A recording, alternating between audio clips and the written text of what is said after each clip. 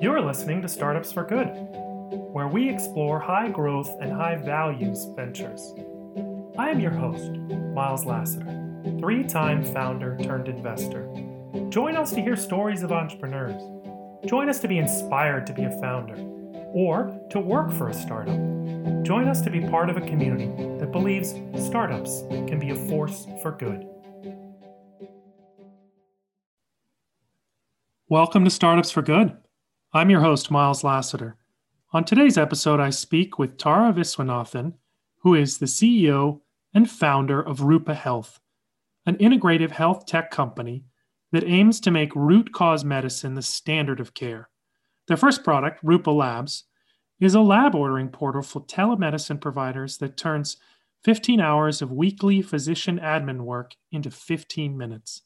Rupa is headquartered in San Francisco and backed by world-class investors like First Round Capital, Floodgate Capital, Ron Conway, SV Angel, and, of course, Purpose Built Ventures, which is me. Tara has a BS from Wharton and an MS from Stanford and spent the last 15 years passionate about helping people make better health-related decisions, from working hands-on with chronically ill patients to becoming a certified nutrition counselor to designing Stanford research experiments on the mind-body connection.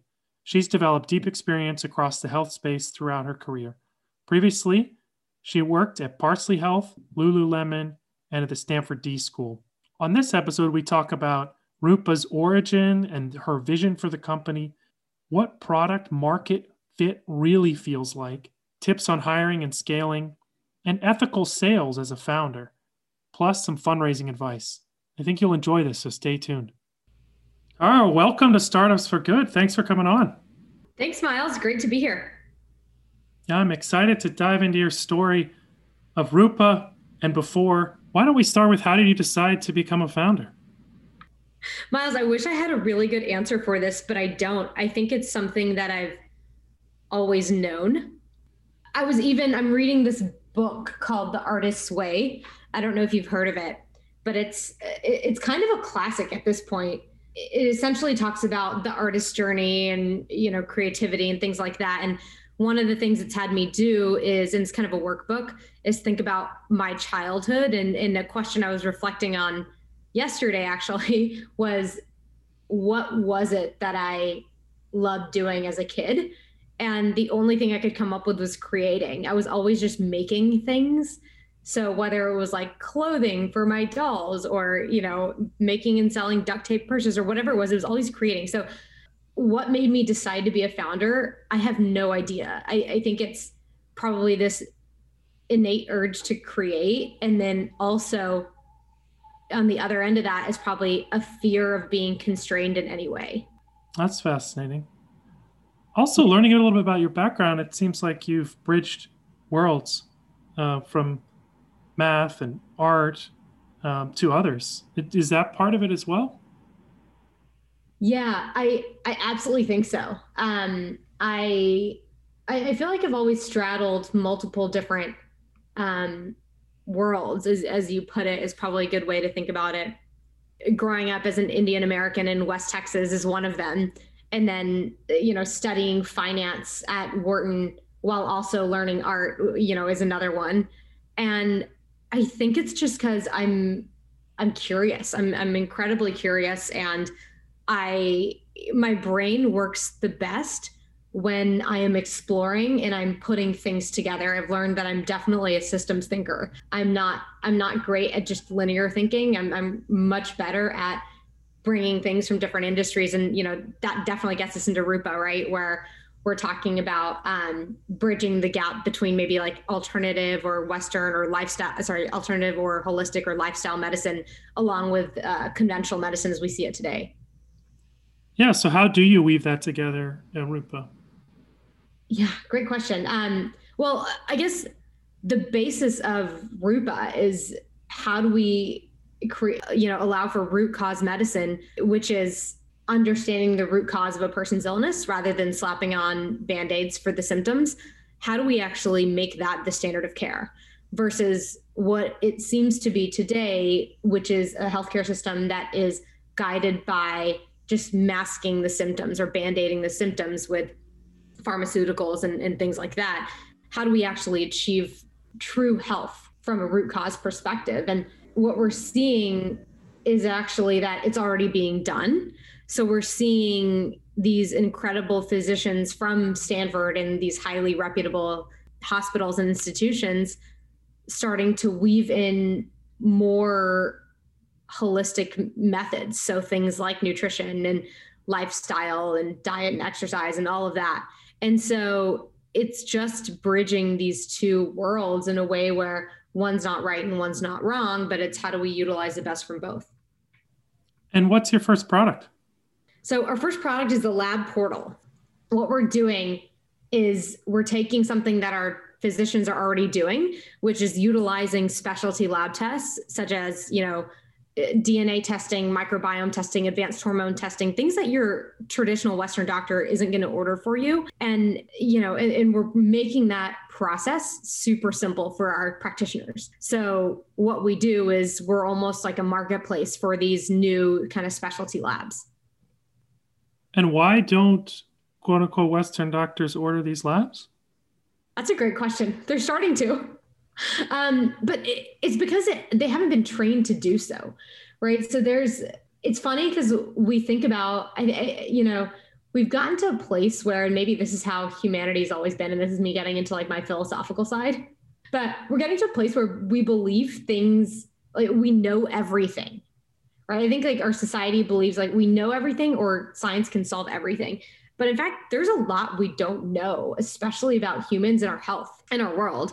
And we forget that science starts with a hypothesis and then people testing that hypothesis. And I think it's nuts to think that suddenly we find ourselves in this world where testing hypotheses and asking questions is kind of no longer okay. And so when you ask, why don't Western doctors utilize this testing? It's because I think we're still in it's in the post-hypothesis, but pre-mass acceptance phase. And if you think about it, doctors are getting educated when they're, 22 to 26, and then they're not going back to medical school again. And so even though they're doing continuing education, the core they're learning is of the medical knowledge that they learned during med school. And as you can imagine, the tremendous advancements we've done in genetics, in microbiome research and things like that, most of the doctors today did not have that when they were going through medical school. And I think that's part of what is going on. And this has been an incredible demand. The growth is really impressive. It attracted me as an investor, top tier venture capitalists. How did you come upon this as an opportunity? Oh, yeah. Miles, I actually think that it's been a lifelong journey. It's been a quest for how do I feel alive in every moment? I think as a kid, I was really drawn to feeling joyful and feeling alive. I actually, I did cancer research in high school and studied genetics in high school, but I actually lost that when I went to college. And I mentioned I studied finance at Wharton. It's really funny because, I say that I studied finance, but what I really learned was burnout. And so, yeah, it's like, that's where I realized that there's so much more to health than just looking good or surviving. And it was my journey to figure that out. And so that's what I came over to the West Coast to do. I ended up studying product design for better health at Stanford. It was something I made up. I don't think that you can go look that up. They were very generous and let me figure that out or let me do that. It was kind of one thing led to another. I mean, part of it was like right place, right time. I got to Stanford at a time where I think that was the first year that they were having all of their medical residents take a meditation course. And I got to do that with them. I studied nutrition there. I got to practice like life coaching for grad students. And what happened was there was this massive movement towards wellness and holistic health. And I got to work at some pretty incredible companies, that were building for this kind of new wave of medicine. And ultimately, the thing that tipped me over the edge was when my mom got sick. And I'm not a doctor, but I was able to help her with the knowledge that I gained. And my dad, who is a traditional Western medicine doctor, was not able to help her and had no tools to help her. And so that was really the turning point for me. That's powerful. Share with us a little bit about the journey of Rupa and the scale that you reached now. Yeah, the journey of Rupa, lots of learnings and lots of ups and downs. I think the thing that drove us to, and there are so many moments when we could have, and I think it made maybe logical sense to quit and go in a different direction. And the reason that we didn't is because we had utter belief in this market.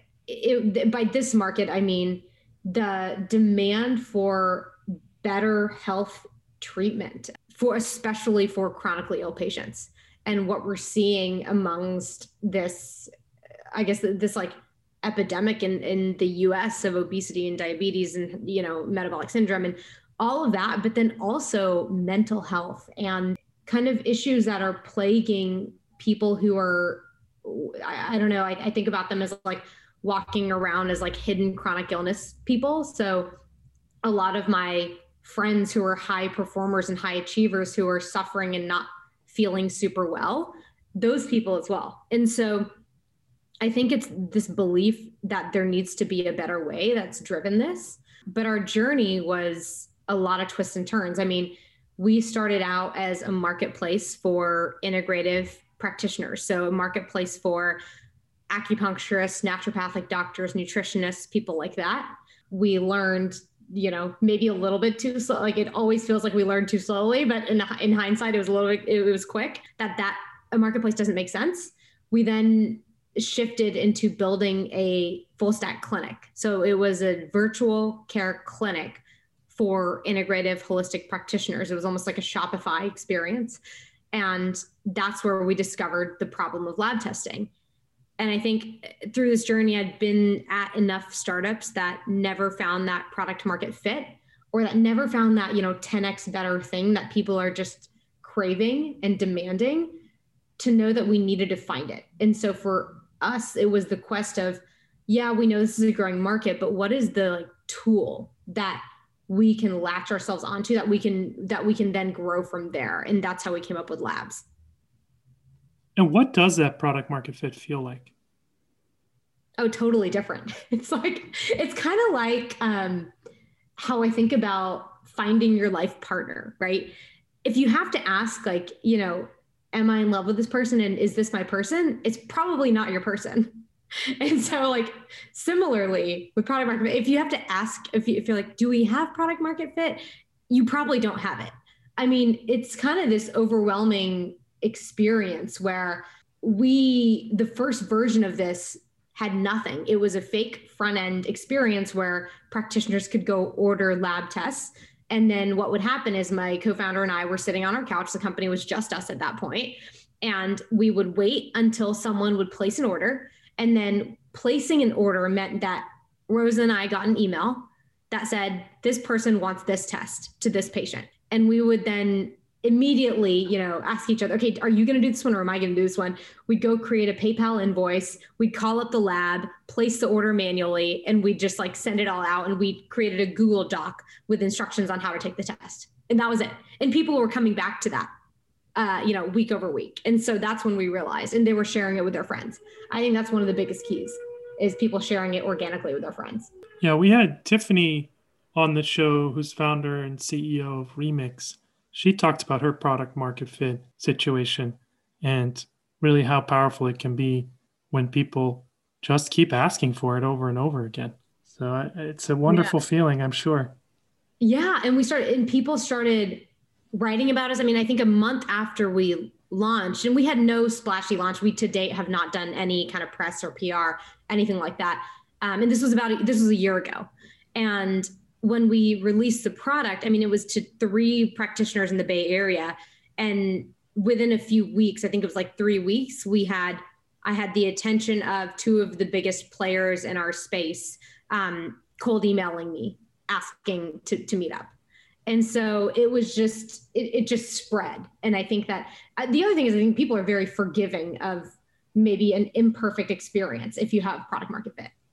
So you're saying if they really need the problem solved, they'll take a half-baked solution.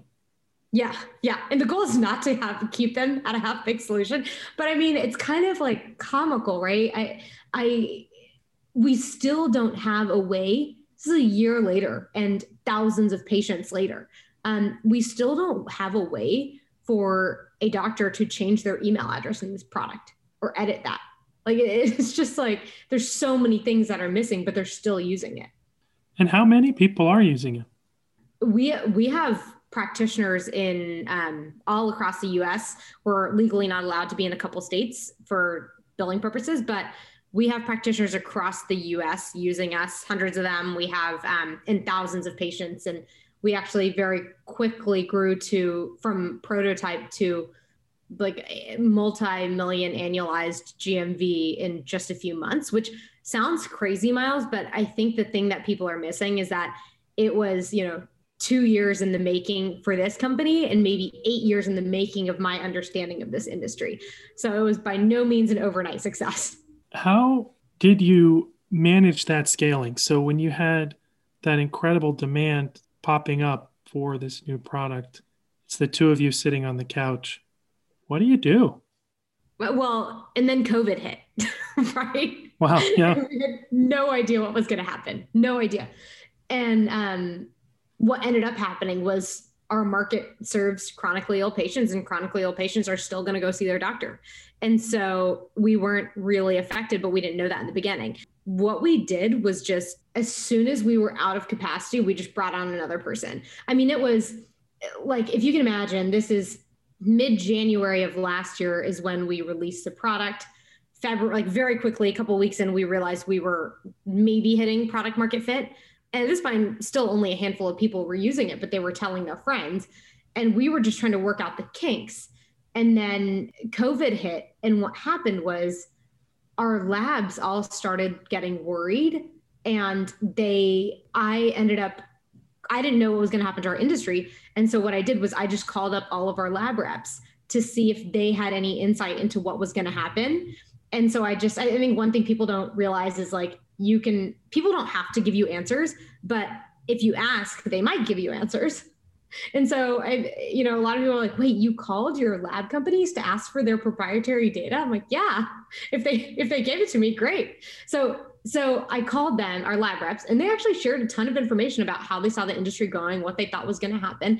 And it turned out that they ended up laying off a good chunk of their staff.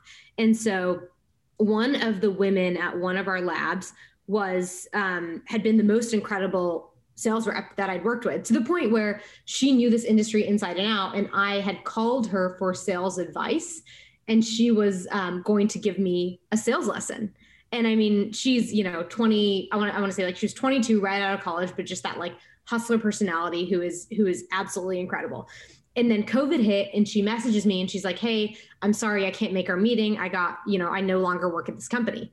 And I called her maybe 5 minutes later and I said, okay, how would you like to come work for us? And just hired her on the spot. And now she's managing a team of like 6 people and doing incredible things. And how we grew and how we scaled was literally that. It was identifying people who will just go above and beyond and do amazing things and move mountains, and then hiring them immediately. You've been doing a lot of interviewing recently. How do you like to do it? I love interviewing. I think it's so fun getting to meet people. Building a team is absolutely one of the most rewarding parts of this. I think that, yes, Rupa is my calling in so many ways, and the type of business that we're building and the industry we're building it in is personally very fulfilling for me. But then there's also this other component of just building a business and building a team that I absolutely love. And so we talked about this a little bit, but one thing that's always driven me is this idea of living one life where there really is not boundaries between work and life and home and all of that. And I know that can be controversial now, especially as people talk about making sure that you do have boundaries between these different things. But I actually think that there's a better flow state for me personally, and one which I think about as I think about growing our team, which is this fluidity between different aspects of life and feeling like your work is providing support for your personal life and vice versa. And how do we make all these puzzle pieces fit together? And for me, that's what recruiting is. It's building a team that can support that kind of culture and make amazing things happen. And so that has been truly like one of the most enjoyable parts of this whole thing. So you're saying that candidates get to know you personally before joining the company? Oh, yeah, absolutely. I mean, we just hired someone last week, and it's like weird times in COVID, and I had him over and cooked and like barbecued for him outside last Friday night. So that's definitely part of it. Yeah. One of the things I think is important in hiring is giving people a realistic understanding of the risks and potential downsides. I remember when we would interview for people at my first startup, I would always give them a spiel that we could go out of business and it may not work. And I wanted people to hear it from me, not just the vision and the excitement, but also real acknowledgement of the downside. Actually, that's such a great point. Two of the things that I say up front in any interview is I don't sell people on startups, and I don't sell people on the type of like medicine that we are building for and what our vision is. Because I think that if people aren't internally motivated to come for those reasons, it's only a ticking time bomb if I try to convince them of that and then they come on board later.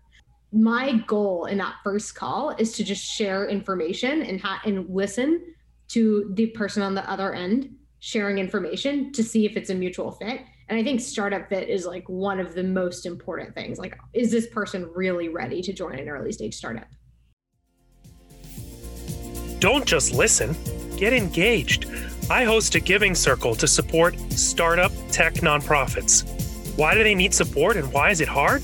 Well, think about all of the challenges of a nonprofit startup where only 2% ever make it to more than $10 million in annual budget, and all of the challenges of a tech company in building a team, understanding users, figuring out what to build, and architecting the right product. So why does it matter? Well, think of the established large tech nonprofits that impact your life. Mozilla makes Firefox and other important internet infrastructure. Wikipedia collects and distributes knowledge. Code for America makes our government work better. Code.org and Khan Academy teaches us all. In healthcare, Medic Mobile powers Living Goods and other local community healthcare workers. So, go to startupsforgood.com and click on Giving Circle to find out more. I'd be curious to get your opinion on vaporware and selling when your product isn't fully ready. It's a great question. Like to customers or to employees or both? I was actually shifting gears now and thinking more customer side. Customer side. I think that it really depends on the market, the industry, all of that, and the level to which you're doing vaporware. So for example, before we actually had Rupa built out, we had the idea for the lab platform. And there was this big annual conference, December of 2019. And remember, we released this product like mid-January 2020. So maybe a month before. We were not going to have the product ready. We just had this idea. And so Rosa and I were thinking, we also didn't have any money. It's not like we had millions of dollars in the bank and we could easily fly to Vegas and go to a conference. We'd never done anything like that before. But we thought, let's just go see what happens if we meet people there. And what we did is we bought iPads at Best Buy that we were planning on returning if we didn't need them anymore. And we created like a demo that was not working, but it was just a demo video. And we created business cards. And I mean, we did the whole thing. We sold vaporware. Like now I'm thinking about it, we definitely did this. And we went to the conference and it was hilarious because everybody was staying at the Venetian, like $250 a night. They'd bought multi-$1,000 tickets. And Rosa and I stayed at Circus Circus for $20 a night and walked over down the strip every morning and bought we somehow finagled like student tickets. We did the whole thing, right? And that conference, if we hadn't gone and sold the vision of what we were doing, we would not have the labs on board that we needed or even the initial insights that we needed to get off the ground. So as in answer to your question, I actually think it's really important, but I think that there's so much context in there. I don't think that we would have ever done something that felt unethical to us at that point. And so in terms of, taking people's money or promising things that we couldn't fulfill or whatnot. There's a fine line, but to some extent, I think it is a founder's role to make something out of nothing and to know how to sequence that. And so, yeah. What do you think? Yeah, I agree with you that it's often a necessary part of building a company is being able to sell a vision ahead of what has already been built.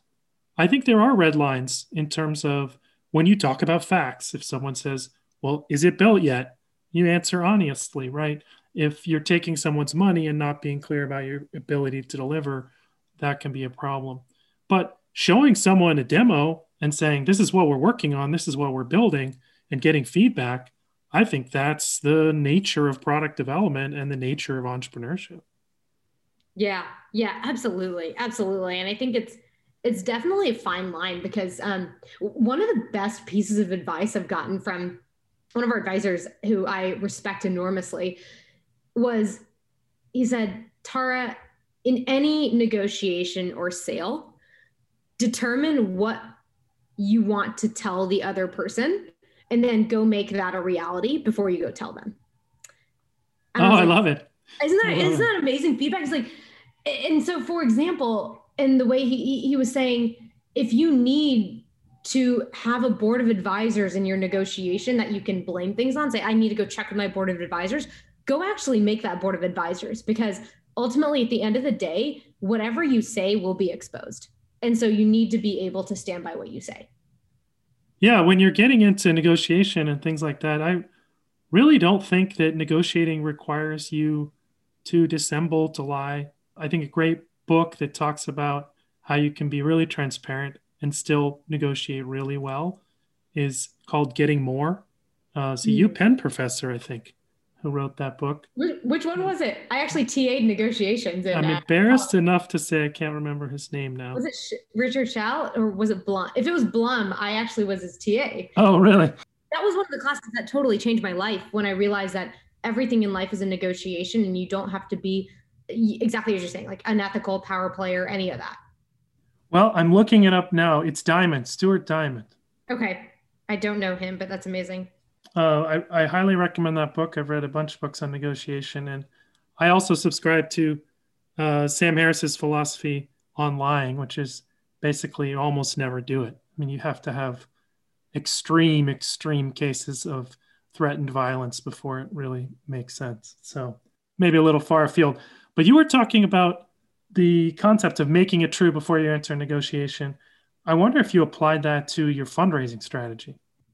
Yes. I guess this goes back into my like larger life philosophy of, I think the most important thing to invest in is your belief about yourself and your confidence in yourself. And I think anytime you stretch the truth or you tell a white lie or whatever it is, you are undermining your belief in yourself and your confidence in yourself. And ultimately, that is the stuff that will catch you and will make you not succeed. So when it comes to fundraising, yeah, like I mean, I think that's especially in that super small investor community. I only stick to the strictest like truth. However, I didn't just mean in truth, but I was talking also about the idea of building what you want to be selling. Oh yeah, of course. You got to do that. I think that's honestly, Miles, just like doing a startup. Whatever you want to go say to your customers, you need to make sure that that is true. Whatever we want to go say out to investors, hey, our retention rate is XYZ. Okay, if it's not there, we need to go get it there, or we need to figure out why it's not there, or we need to go find the metrics that we do want to share. Absolutely. Do you have any other advice for founders on fundraising? Oh my gosh, so much advice. I think that I got really lucky by being surrounded by some like incredible fundraisers and people who've given me advice. I think it's particularly difficult for women because I tend to think that women give each other bad advice around fundraising. And I hate saying that, but I do think it's true, where the advice I got from women versus men was vastly different around fundraising. By the way, if any women are listening to this, I'm happy to talk or guide or do whatever I can. When it comes to fundraising, as with anything about a startup, it literally is just about momentum. And how do you create momentum, and how do you play into human behavior? Say more. It's like, so I also think that at the early stages, it's very different than at later stages. At early stages, you are primarily selling yourself and you're sharing stories. And so, and this is true for any kind of marketing, right? For any kind of marketing, what you're trying to do is you're trying to take the person who is in front of you likely needs to go justify the decision they're about to make with everybody else in their team. So when you think about like a fundraise, it's maybe you're talking to a partner and they need to go convince the rest of their team that you're worth investing. And so they're constantly looking for those tidbits and check marks that they can go back and share. Similarly, if you're trying to hire a candidate, that candidate is looking for things that they can take back and go tell their friends and family who care about them, saying like, I know that you guys think I should go do something more safe and stable, but I think this is the best decision because of X, Y, Z. Here are the reasons why. And basically your job as the founder is to create and list out those reasons very clearly for your audience that they can go back. So that can be, and I think people don't focus enough on personal stories that are catchy in their fundraise. For example, if I'm going to do a fundraise, I think too many people fall into the trap of here's our problem, here's our market, here's our vision, here's our team, and here's what we're raising, right? And here's our traction maybe. And that's what you'll mostly get. What is missing from that is the key little nugget of wisdom that says more about who you are and how you operate than anything in that deck. So for example, something like one of my friends who's actually I'm going to introduce you to because he's about to start fundraising. One of the things that he's incredible at is reaching out to people who you think that he would never be able to get in contact with and sell them on his vision. So I think he reached out to a former COO of Twitter on Twitter through a DM, told him about what he was doing. And now the former COO is like mentoring him on how to do a fundraise. And it's like little stories like that you want to share. And obviously not that one to investors, but with the person you're selling so that they can go share that with other people. Cause that's what people want to talk about.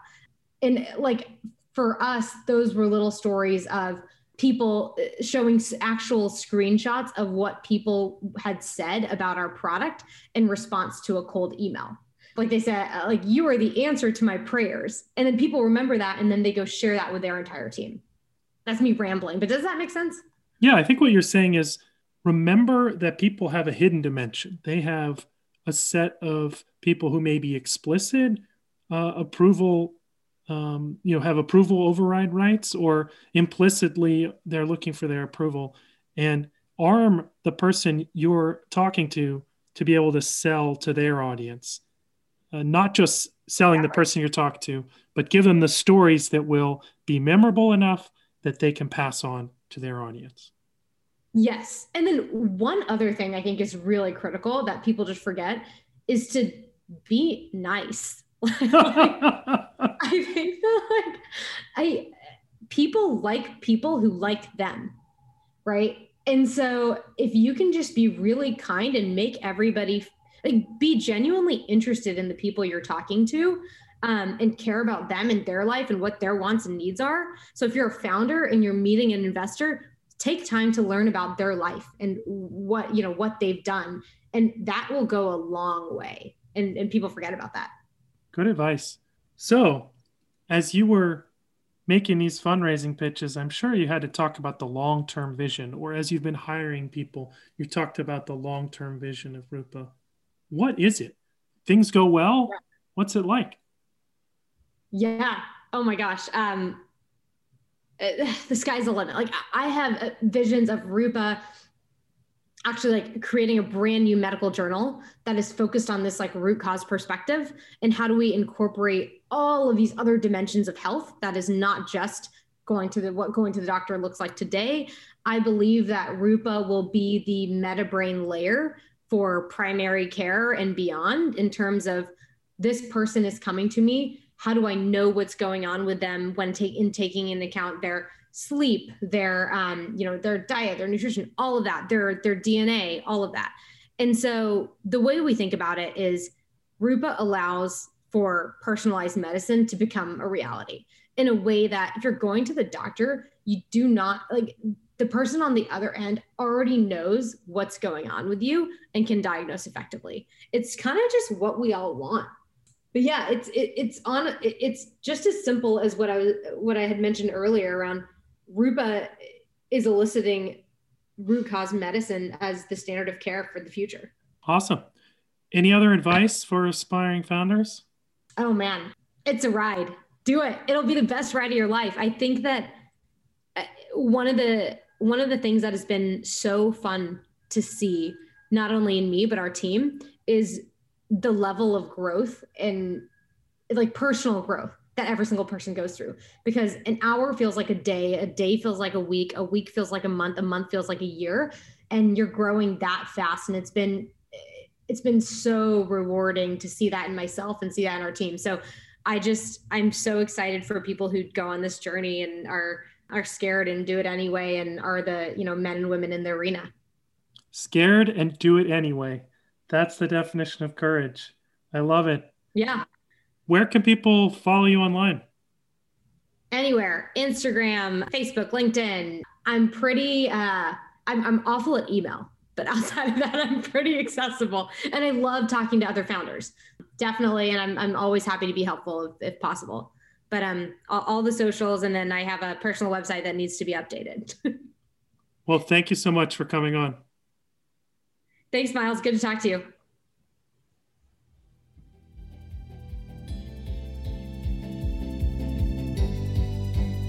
If you liked what you heard today on the podcast, be sure to subscribe using your favorite podcast player. And please give us a rating and review. The reviews help others find us. You can follow us on Twitter and Instagram, and you can follow me on LinkedIn. Be sure to visit our website, startupsforgood.com.